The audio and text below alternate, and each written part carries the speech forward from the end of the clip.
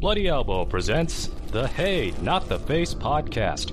Your host is Bloody Elbow's chief financial columnist, John Nash. Hello and welcome to another episode of Hey, Not the Face with your host, John Nash, and your producer, me, Steffi Haynes. And today, we're going to look at free agency because right now, the two biggest, most famous, most popular free agents in the entire sport just left the UFC within the last 6 months. Now, we have talked about UFC contracts in an episode or two back, and we noted a lot of things about Francis Ngannou and Nate Diaz, and we got a lot of stuff right. John, how the hell are you? And talk to me a little bit here. Give me your overall, just your knee-jerk reaction right now to Francis Ngannou exiting the UFC. Well, first of all, I'm doing good. Thank you for asking. Yes, It's a very eventful last few weeks in MMA. Very twists and turns. We were not planning on this, but now it's official that Ngannou is a free agent. And there's been so much news about him being out there that made this the subject for the week. I should note, though, it's actually not in the last 6 months.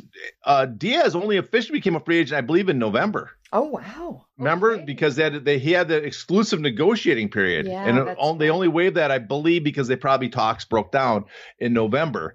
So that was, it's really recent that this happened. But yeah, we can take a victory lap. I mean, not often. I often get stuff wrong, but we'll ignore the stuff I get wrong. But on these, I was remarkably accurate, I think, about a lot of stuff. I wrote an article about Ngannou's contract. I wrote what the offers might be out there for him, what the UFC could offer. We talked about the contracts. And a lot of people seem to be in denial that he could be a free agent with the sunset clause for a while. Remember that? Mm-hmm. That ended up being true. And then I said he was probably a free agent early December. And, a lot of people, I got some pushback on that. And then it ends up in Ngannou saying he was a free agent in December. And it's not like I'm Nostradamus here or anything, or I'm not making wonder predictions. I just read the document again and again. I should note we're skipping over the fact that I was wrong the first time I said it. I had to correct myself later. So we're going to ignore that part. But eventually I was right. And that's the important thing. Eventually I was 100% right. And you were 100% right before the news actually broke. Yes. Well, I'm going to run with it. I'm 100% right. So occasionally I get things right. So you are Nostradamus. Nostradamus. Yes, I agree. I like that. I like that take. Nostradamus. Okay. Let's go over how we got here, because they both became free agents in different ways because of their very different contracts. Now, you mentioned the sunset clause, and you also mentioned an exclusive negotiating period. Did they both have those? No, Ngannou, because he had the new contracts that showed up in around 2017, his contract did not have an exclusive negotiating period. Nate Diaz, on the other hand, had an exclusive negotiating period, but what he did not have that sunset provision that Ngannou took advantage of. And so they're two very different contracts, but they both managed to exit the UFC in almost the same time. So that's a remarkable thing. And I guess we should go over it a little bit for those. We talked about this a lot on our first episode that we ever did on the Hey Not the Face podcast about their contracts. But really briefly, Nate Diaz's contract, he signed the older pre-2017 contract. The reason those contracts were changed in 2017 is because of the antitrust lawsuit. The UFC was trying to mitigate any potential damages going forward, and that was the end of the first class period, the start of the second. So they introduced changes in the contract. So we have basically two different classes for that lawsuit. So Nate Diaz, his contract had endless extensions. It could last in perpetuity. He signed a 5-fight deal back in 2016 before the second Conor McGregor fight. 6 years later, he was still under contract. And the only reason he finally got out of that contract is he demanded a fight. They booked him with Chimaev, the guy that they refused apparently to book him against anybody else. He asked for a bunch of other fighters. They wouldn't give it to him. They wanted him to fight Chimaev. And fortunately for, I guess the gods are smiling on Nate Diaz, because right before the fight, he grossly missed weight, and he got a new opponent and ended up leaving the UFC on a victory, when obviously the plan was to leave him looking terrible with a beatdown. So that's Nate Diaz. Ngannou, on the other hand, won the title, a championship, finished his last fight of his contract, but he has a championship clause and a new contract that has a sunset provision that ended on, I guess, December 9th, he said, last year. And the only reason that contract, even though the championship clause has 3 fights or a year, whatever sooner, it's basically additional 3 fights. So if you turn down fights in the past, they could have extended that contract 6 more months every time you turned down a fight. With this new contract, he didn't have to fight anyone. He could sit out on injury. And at the 5-year mark, he was a free agent. So that's how we got here. That both these guys, the number 1 heavyweight in the world, the UFC champion at the time, no longer now stripped, and one of their biggest draws have both entered the market. I need you to clear something up for me because I see reports that say that Ngannou was released.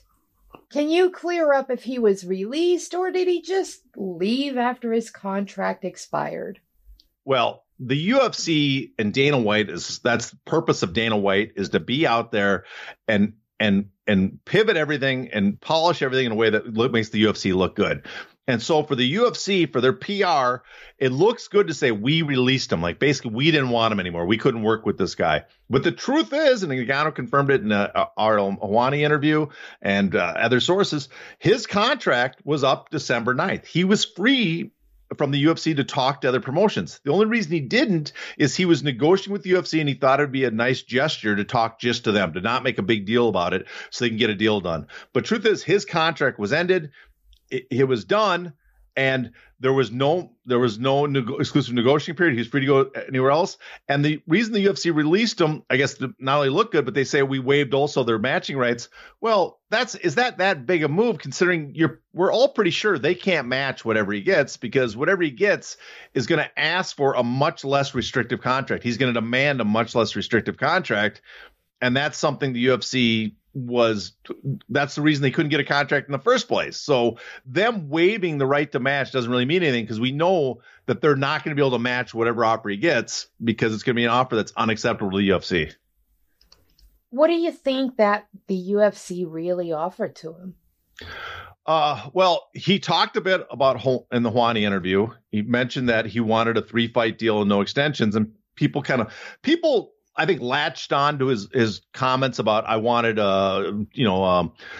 insurance for all the fighters. I wanted an advocate, which is a co-determination. Is in Germany they have that, but co-determination where a fighter advocate sits on the board, and he wanted also sponsors. And people made a big deal about that. But if you listen to the interview, it's pretty clear he made those requests, but then he threw them out when they were shot down. He just wanted to get them on the table. So I don't think those were the stumbling blocks.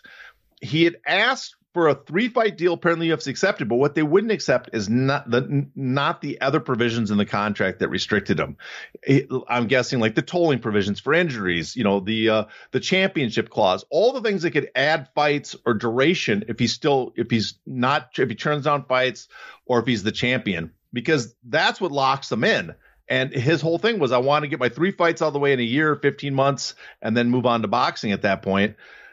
And that was the draw. Now, money-wise, they talked about him offering him more than anyone since Brock, the highest paid heavyweight more than Brock Lesnar.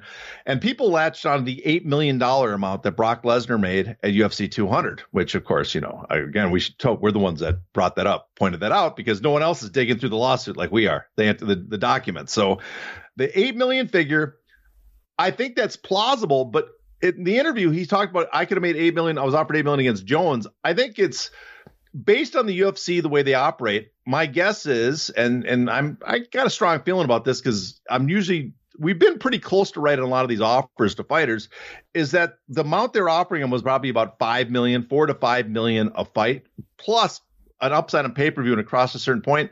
So the Ngannou fight versus Jones, because it's a big fight, that's where he might have passed 8 or even 10 million, but only for a fight of that size. I very much doubt, and I'll try to confirm this week, I very much doubt he was getting $8 million guaranteed per fight. In fact, I'm almost sure he was not getting $8 million guaranteed per fight. Okay, talk to me a little bit about Jon Jones's deal here, because he just signed an 8-fight deal, which to me seems just crazy, because wouldn't his contract have been up next year? I mean, that's the thought. He supposedly had signed that contract in 2019. So next year it would be up. And so, you listen to Schaefer, his new agent, manager, advisor, whatever, and they are talking on Helwani, and they weren't clear. He said it didn't really matter because he already had 8 fights still remaining on his deal. And so really this is just a modification. So is it a new contract or just an addendum, and the old contract's still in place and he'll be a free agent next year? I got a feeling it's a new contract because that's how the UFC usually operates. So he's a new contract, right? Which means now it no longer has that Ngannou potentially a free agent next year. He can't negotiate and claim, hold that above the UFC to negotiate more. He couldn't leave the UFC and fight Ngannou in a major fight somewhere else. So, in fact, I think there's a good chance that the timing was because of that. Because Jones signed this new deal with the UFC, they could now release, I put that in air quotations, release Ngannou and book the Gane fight. Because no longer were they terrified that Ngannou's leaving. Our big fear now is that Jones might leave in a year, and this big fight's going to happen outside the UFC. We don't want these big fights that can generate huge amounts of revenue and pay the fighters a lot to happen outside the UFC. So we have Jones locked up. We have one of the two people locked up. Now we're free to no longer negotiate with Ngannou. So I think that's what happened. Regarding Jones' purse, it's interesting too. Is they claim Jones is the highest paid heavyweight ever. So is he higher paid than Ngannou would have got? If Ngannou signed, would Jones still be the highest paid heavyweight? That, to me, that's kind of fascinating.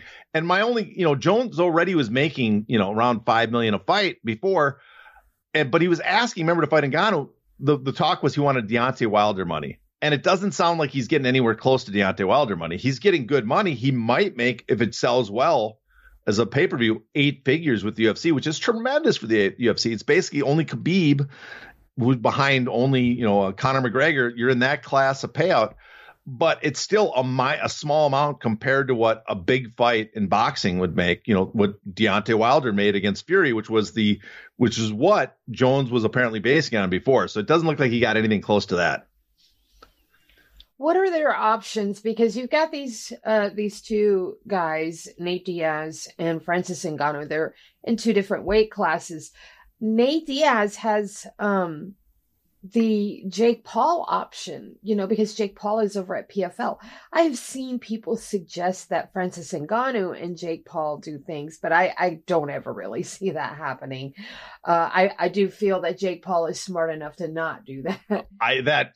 That'd be murder. I mean, there's weight classes for a reason. Exactly. And even if Jake Paul's, let's say, a better skilled boxer at this point, because he's been working on it, what the size difference, the force that's generated a guy in Ngannou's side, and the amount of punishment he can take because he's so much bigger, that fight would not last. That would be, oh my God. I mean, I'd pay to see it though. I recommend they do it. I recommend they do it. But anyways, does it feel like Nate has more immediate options that could pay out tremendously because Jake Paul is right there and has been calling for this, and there's the rumored war chest of somewhere in the neighborhood of $30 million that the PFL has. Do they throw all of that money or most of that money at Nate Diaz and Jake Paul, or do they throw the majority of it at a Francis Ngannou and try and get another heavyweight in there? Tell me the options of these guys, because they seem endless. Well, let's go. Since you brought up Nate Diaz, let's do Nate Diaz first, right? Okay. So Nate Diaz's options are, he actually has a lot of, I think in some ways Ngannou has more options, even though Diaz is the more immediate pay-per-view attraction, right? For Nate Diaz, the big obvious one is already on the table is Jake Paul's called him out. Now, what I find kind of interesting about that is someone told me that Nate Diaz never lies. To go back to listen carefully what he says, right? And that's, he is sticking to his guns, and he can't, you go back and you listen to, he says out, about Chimaev, and people will call him a ducker, but you go back and listen to some of his comments. You're right. He kind of holds he won't turn down anybody, but at the same time, he has a sense of his own honor and value. And I'm listening to some of his old comments about Jake Paul, and he is not, if you listen to him, I don't think Diaz is immediately wants to jump into that fight, because I don't think he respects Jake Paul.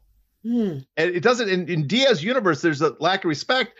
Also, it's I'm making Jake Paul. I'm the guy who has legitimate MMA, combat sports cred, and you're trying to make your bones against me. I got to be compensated because I'm bringing that to the table. I'm putting that at risk against you. You're an influencer. You can go off and do your YouTube videos afterwards. This is what I do. This is my life. So PFL desperately needs pay-per-view attractions. They built this pay-per-view branch of the PFL because the PFL's, MMA doesn't do much besides the big stars. They kind of followed one and did a lot of like smoke and whistles, smoke and mirrors about, all the like the smart cage and the brand and all that stuff. But truthfully is the big fights, big fighters are needed to make it. And which is smart as they realize that they made this pay-per-view division, but now they need pay-per-view attractions to fill the division. And there's really only two major guys out there right now, Ngannou and Nate Diaz. The problem with PFL and Ngannou is they really don't have an opponent for Ngannou. I'm sure they'll pay him, and we'll get to Ngannou in a little bit. I'm sure they'll pay him because they want the brand identity with, having the best heavyweight. But for Diaz, they have an immediate, potentially big money-making fight with Jake Paul. But Diaz knows that. He knows this is a money-making fight. He also knows it's a lot of it's built on him. So I do think it's very possible he ends up going there. But I think people are going to be shocked at the offer that's going to take. I got a feeling it's going to take like a large, like a $10 million guarantee for Nate Diaz to go in there, and maybe even more guarantee on the side that they're going to eventually fight MMA, so he's not left. If he loses in boxing, he never gets a chance to get it back.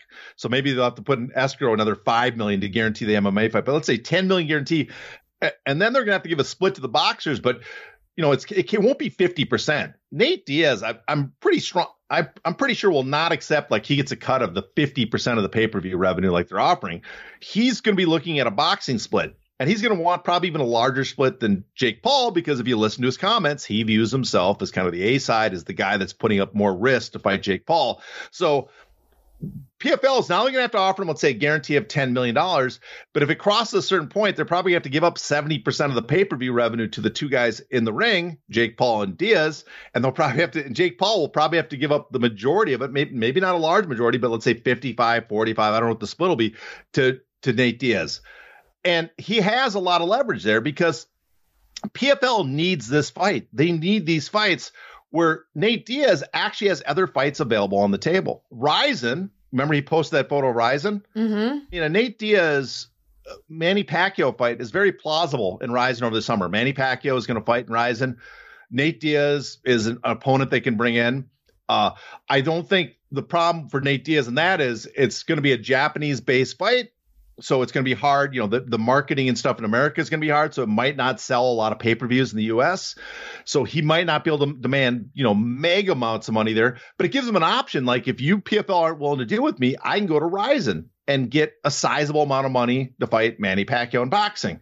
The other big option, there's one other big option for Nate Diaz. Well, I should say there's several small options. He can do promotional work with bare knuckle. I don't think he's going to do bare knuckle boxing, but he can use his name value to get money from these other promoters by showing up and attaching himself to them, kind of like Jake Paul did with saying, I'm the, I'm representing the PFL, super fight pay-per-view wing, right? Mm-hmm. Diaz can do the same. You can even demand that from PFL, that they have to pay him just to even be attached his name to the promotion. But he can go, market himself to bare knuckle boxing, never box in the ring, but show up and add his name to it. He can also, he has there's some photos of him in pro wrestling. I could see that's not going to pay a lot, but I could see him doing some pro wrestling stuff, even though he is not the guy that looks anything like a pro wrestler. But the big one, I think, is his biggest piece of leverage is I very much think the UFC is going to come back to him with an offer to come back to the UFC, specifically to fight Conor McGregor. And there's a ton of leverage with him fighting Conor McGregor there, because Nate Diaz is not under contract. Conor McGregor's contract should be up at the end of this year based on the sunset clause.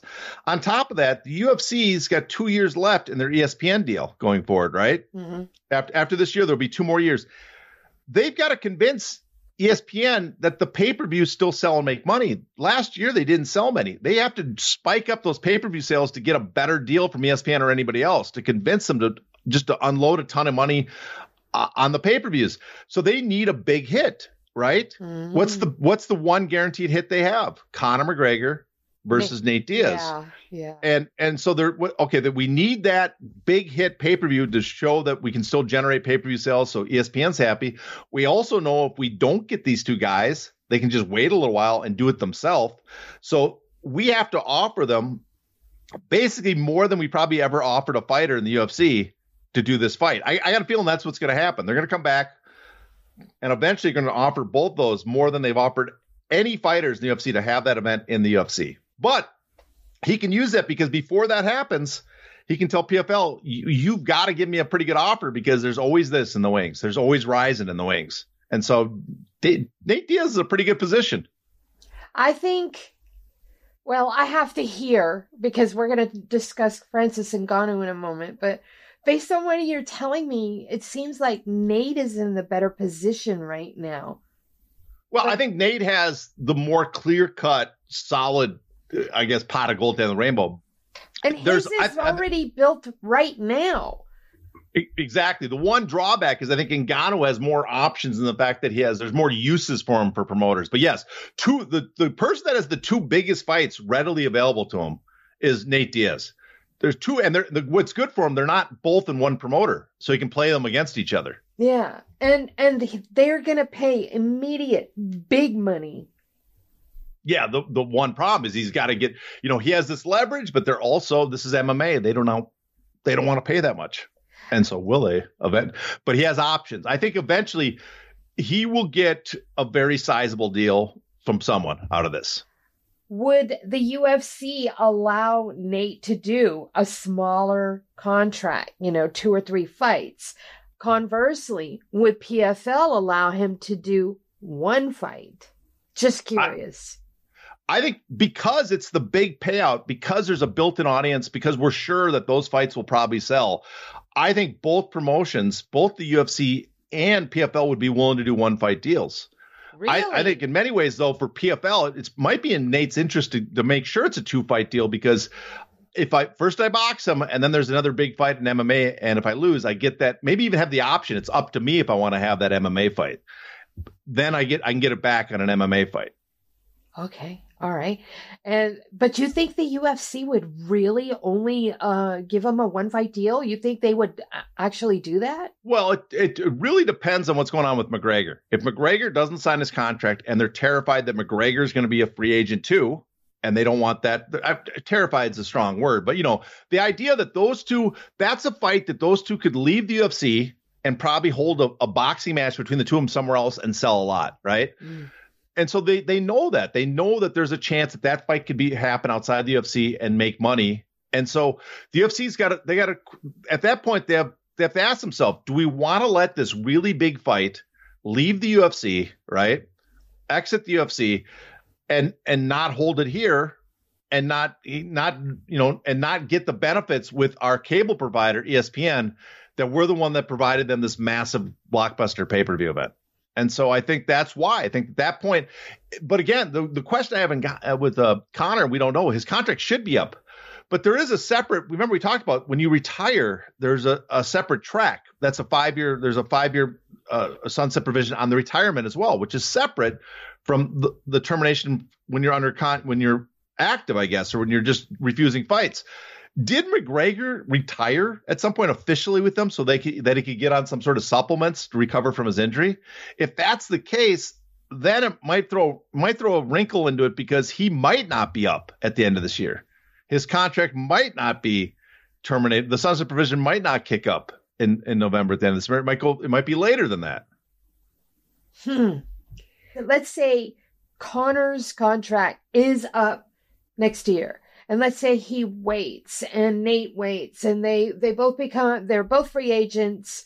Would it be a boxing match though? Or would it be bigger for them to go to a Bellator or to let all of the promotions fight over them for the biggest contract?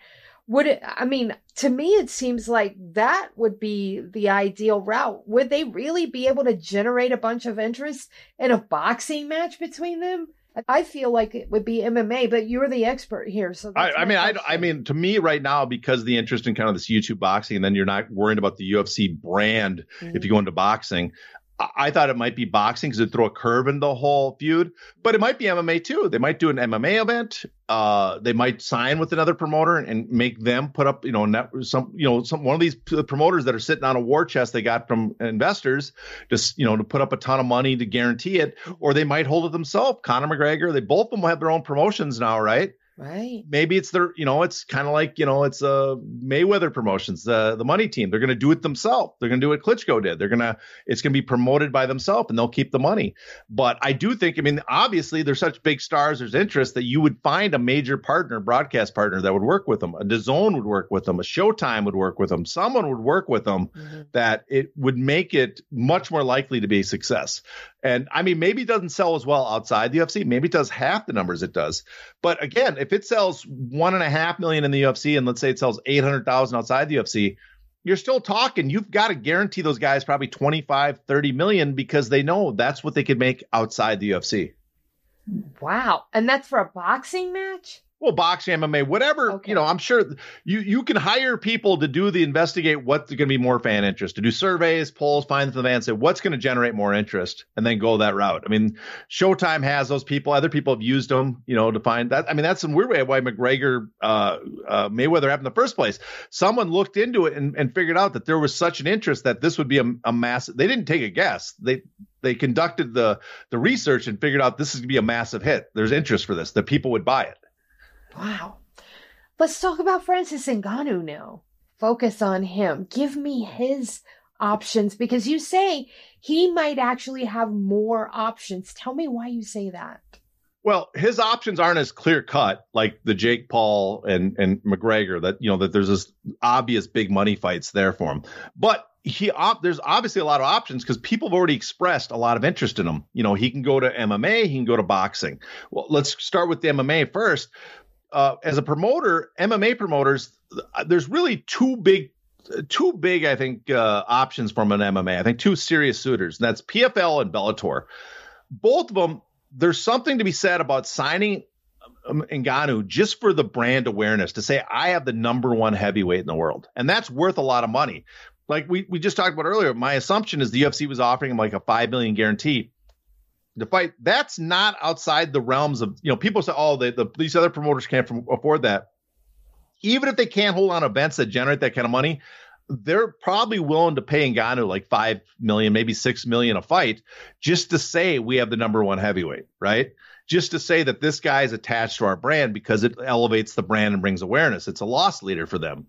So there's that option. With PFL, the problem with PFL is they don't have really any fighters to put against him. So they would be paying him solely on the idea that he's going to bring awareness to the brand. Maybe they make an announcement and say he's going to fight the winner of our heavyweight tournament at the end. That's the big thing you win.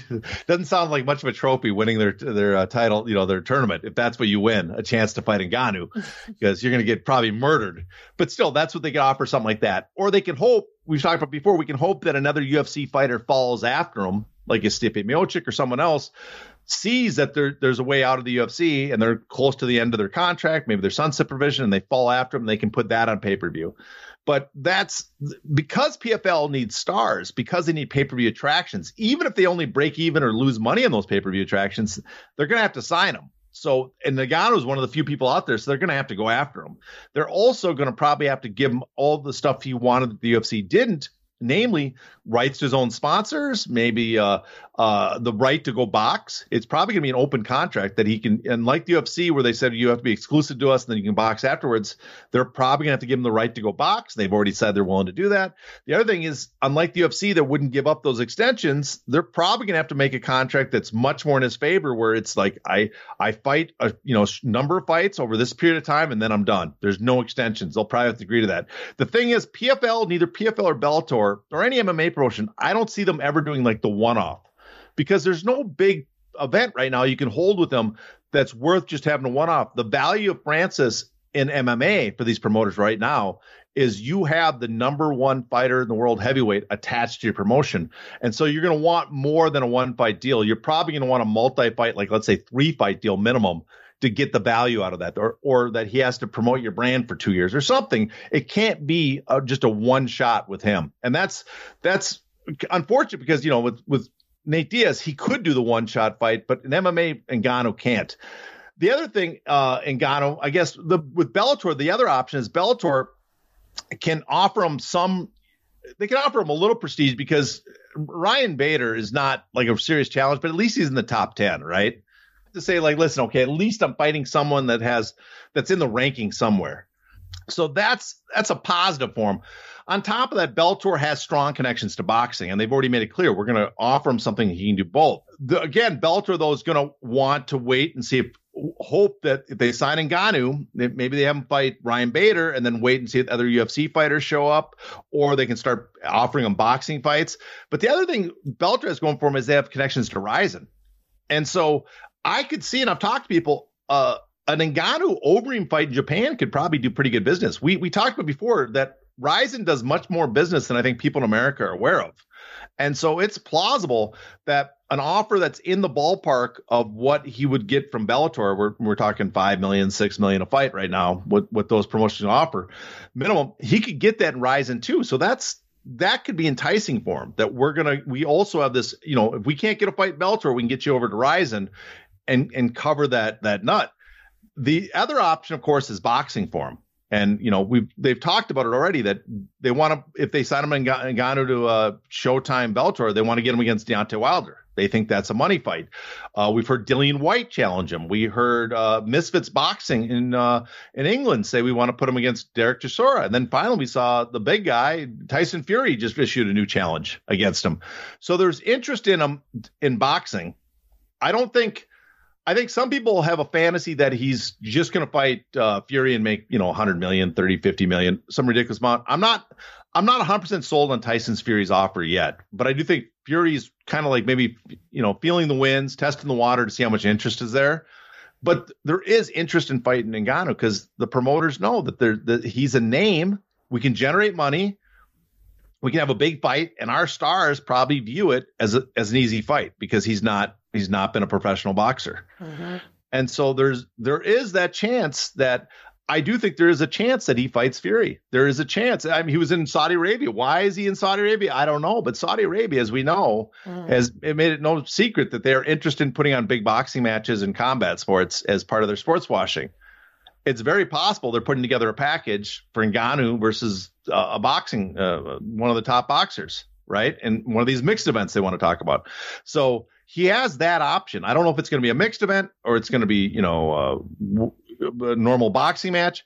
But odds are, if I prefer, he probably does the mixed event match first because he might be able to hold his own, and then he can get a boxing match after that, so he can get 2 cash outs in boxing. Because I got a feeling if he fights a Wilder or Joshua or a Fury, he's going to lose, and that might be the end of the show. But who knows? Maybe he lucks out and they carry him and make him look good, and then he gets a second one. But in any case, if he gets one of those big fights, he'll make the 8 figures probably there. He'll get his 8-figure bout. I don't know what the upside is. It's the potential for Francis. One of the reasons he probably did this, left the UFC, is there's no guarantee he will make more outside the UFC than he made in it. But the option to make a lot more is now available to him.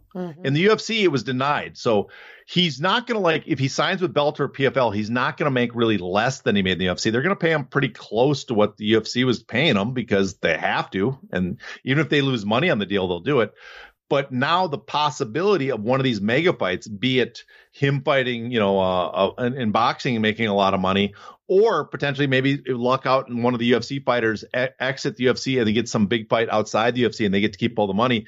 The option's now there. It's no longer denied to him. And that's the benefit to him. So I don't want to say his options, like he's guaranteed to make a lot more outside the UFC, but he's not going to lose much. If the worst case scenario, he's not going to lose much what he would have got in the UFC. And best case scenario, that one of these fights will materialize and he'll make a lot more than he ever would have in the UFC. Just to clarify, when you say that the Bellator could pay him close to what the UFC was, you mean what the UFC would have paid, like this supposed legendary $8 million deal, not what he was making currently, like when he left. Yeah. Not the 600,000. One thing about MMA fans, you notice, is they either grossly exaggerate what fighters are making or grossly underestimate. Right. They're really off on the numbers. I mean, some fans are not. Those that listen to us are very knowledgeable. You guys are great, but the rest of the fans are clueless. And the fact that they view like 600,000 or $1 million, he's going to get $1 million, which is that's not a lot of money in combat sports for a guy of his caliber. No. I'm assuming that they offered him. The $8 billion was for the Jones fight, but I'm assuming, based on what I know about UFC contracts, how they pay, that they were offering him about $4 to $5 million a fight, plus an upside on pay-per-view. That's what I'm assuming the UFC offered Ngannou, and then big fights like Jones would have made like $8 to $10 million.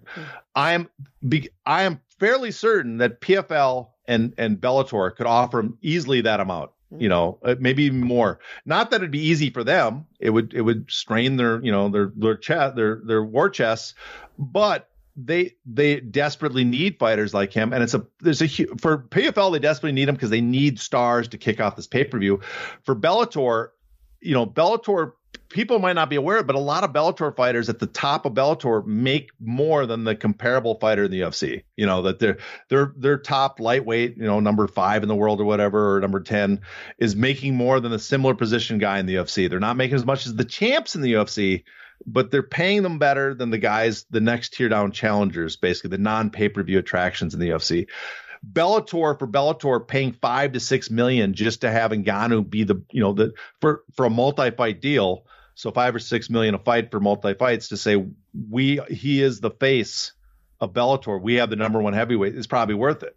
Yeah. Because it elevates the brand. And, with Showtime and stuff, they can probably work out deals where the burden of that's not, all the money's not just coming out of like Bellator's budget, that they, that they're going to give up, like rights to sponsorship sections of the cage, or we have access. You can have the rights to certain media distribution for certain areas if you think you can make more there. They're much more, because they have a boxing experience too. They're probably much more pliable in negotiations. Going back to Francis Ngannou and boxing, you mentioned Tyson Fury, Deontay Wilder, Anthony Joshua, but there's some other names out there, and you mentioned one, Dillian White. Let me ask you about 2 others. One, very, very famous, in Usyk. Is there any opportunity for Francis to fight, say, an Alexander Usyk? And conversely, what kind of money could he make fighting, say, a Dillian White or even an Andy Ruiz? Well, with Usyk, I think there's no option right now because the interest is the 2 giants, Fury versus Ngannou. People, I mean, there's a reason why Joshua, Fury, and Wilder keep coming up, because it's just comic book. I mean, Steven Espinoza of Showtime Boxing, head of Showtime Sports there, he kind of said it. It's like Superman versus Batman. It's a Marvel comic thing, which would be Hulk versus Thing. It just looks right to see these monsters fight each other. But if Usyk beats Fury, I do think there's a chance. Let's say Usyk beats Fury, and let's say Saudi Arabia is interested in putting on this freak show fight. Well, then I think there is a chance that maybe Usyk enters the picture. Wow. The heavyweight, the undisputed, and in boxing there really is an undisputed. Right. He'd be the undisputed boxing champion versus the number 1 heavyweight in MMA. That, maybe they dish out some money for that, but I don't think right now. I don't think outside of that happening, I don't think there's much interest, because Usyk doesn't check off the list of things that make it such an exciting, interesting fight to fans to watch. Dillian White is another option, and if I'm Ngannou, the first thing I'm doing is I'm making my own belt. Okay. I'm going out and I'm doing, like, you remember the Terminator trailers for Terminator 2? Mm-hmm. And they showed the machines working and then the Terminator rose. Mm-hmm. I'm doing that with a belt, and it's my belt. It says number 1 heavyweight in the world, because you want to remind people you're the number 1 heavyweight, because the UFC is going to do everything they can to make people forget that. So that's the first thing. The second thing I do is if I'm doing a boxing fight, I probably look at the big names and try to get the biggest fights possible, because there's no guarantee there's going to be a second fight if something happens.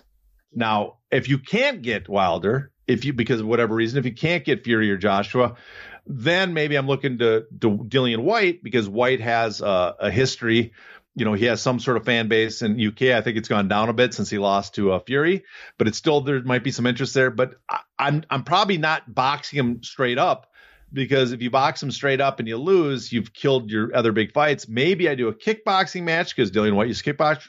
Dillian Whyte was, maybe I try to push out some money and get Dillian Whyte into an MMA fight because Dillian Whyte has some MMA experience. So there, Andy Ruiz, kind of the same. I don't think there's just not the two titans going at it formula. Right. So you want to stick to the big guys first, at first, but after a while, if you can't get those fights made, that's the one hurdle I think is going to happen for both Diaz and Ngannou is in MMA. There's very little negotiation in the sense we have a fighter under contract. We want to sign you under contract. Let's make the fight. In boxing, there's a lot more moving parts. And so negotiations can be a lot harder. And so fights that make sense can make a lot of money. In fact, one of the top rank officials made a great comment. When there's a lot of money to make in a fight, the negotiations are fairly easy. When people think there's a lot of money in the fight, but there's not as much as they think, then it gets really difficult. Yeah. And so that's probably where we might get into some trouble. But if everybody, apparently a lot of people in boxing, and Al Heyman included, and if Al Heyman thinks that it's probably true, think there's money to make in a Ngannou fight. You say that a return to the UFC is not unlikely for Nate. Could we ever see, Francis Ngannou return, or is that scorched earth? Because you know how the UFC kind of operates when situations like this happen. However, we have seen guys take off, join other promotions, acrimonious split from the UFC. I'm thinking of our Andrei Arlovsky taking off to go to Affliction. They were not happy with that, but he got to come back. We've seen that, for a long time, we didn't get to see Vitor Belfort come back because there was some falling out or whatever. And then, Vitor's back, etc. So do we ever have an option to maybe see Ngannou come back to the UFC, or is that just a done deal, you think? No, I think it's possible he comes back. He said it himself. I mean, Tito Ortiz is the most famous example where, yes, there you go. Dana White despised the man, and Tito Ortiz despised Dana White, and yet they kept coming back. They'd work together. Tito would leave. He'd come back. They'd work together. Tito would leave. Tito tried to come back again. So they'd work together even after the scorched earth they had. Ngannou is nowhere near as bad. If Ngannou leaves, just starches some heavyweights outside the UFC. Maybe one fighter from the UFC leaves and fights him. He starches that guy, so he retains his position at the top of the heavyweight division and goes and boxes and doesn't get absolutely embarrassed. Well, his name value is only going to get bigger, right? Right. His Q rating is going to increase. At that point, the UFC might say, we would love to have you back. And maybe Ngannou says, hey, can we have these new contract terms? Maybe by that point, the UFC is like, yes, we're willing to now work differently. Or maybe the UFC says, we want to sign you at the end of your career. Here's a really big deal, but we want to lock you in now. And Ngannou's like, well, I did my boxing. I'm willing to sign this deal with these provisions now because I plan to only do 2 more fights, let's say. I think that's plausible. That's very plausible that could happen. Awesome. Okay. Well, I think that about covers our topic for today. Do you have any ending comments, or should I wrap it up? I guess we can wrap it up. I guess the only note is if people are interested, I post this on my own website, YouTube later with visual graphics. So it's out the audio for a while. And then at some point, whenever I get a chance, I post a video that puts up in case you get lost in the contracts and stuff and whatever clause I'm commenting. Sometimes I try to put some of the text up and stuff to help people follow along. Awesome. See, you're getting double dip time here with John Nash. I love that. Extra double dip time. That was an adult movie I watched once. And for those of you that don't know, John actually worked in the porn industry for a little bit. I did not. I worked in soft porn. That's I never worked out of the minors into the majors. That's okay. Still, porn is. It was Skinamax, TNA, a little different. I'm not Eugene here, but I did have a lot because of the people you work with in that. I had a lot of run-ins with the porn industry back in the day. Oh, we're gonna have a Q&A just about that one of these days. But until then, we got to wrap this one up. So do me a favor, follow this guy on social media. He only has one social media that you can access. That is Twitter. So he is Hey Not The Face on Twitter. But he does have a YouTube. I don't really consider YouTube social media, though. I consider that like streaming media. I don't know. It just seems different. I'm sure it is social media, but I just categorize it myself in a different little subset. So anyways, he is Hey Not the Face on YouTube as well. Am I correct? I know on YouTube, I'm John S. Nash on YouTube. See, look at me. Wait, God, I don't even know what I am on YouTube. Are you? No, I'm pretty. I might. Hold on a second. Let's go to my YouTube channel. Now we have to go and fix this. Well, you threw me for a curve. I wasn't ready for that. I was not ready for my YouTube leave channel. This part in so that they can hear our two old asses. No, you know what? Just cut out the part where I got it wrong because I'm John S. Nash on YouTube. No, I'm not going to cut that out. Absolutely not. You didn't know what your own YouTube was, and I think this is not called for. You're a producer. You're supposed to make me look good. I do all the time, but every once in a while, I'm going to sneak something in. Okay, fair enough. This one's not so sneaky, though. Anywho, He is John S. Nash on YouTube, and Hey Not the Face on Twitter. So check him out there, and until next time, please stay safe.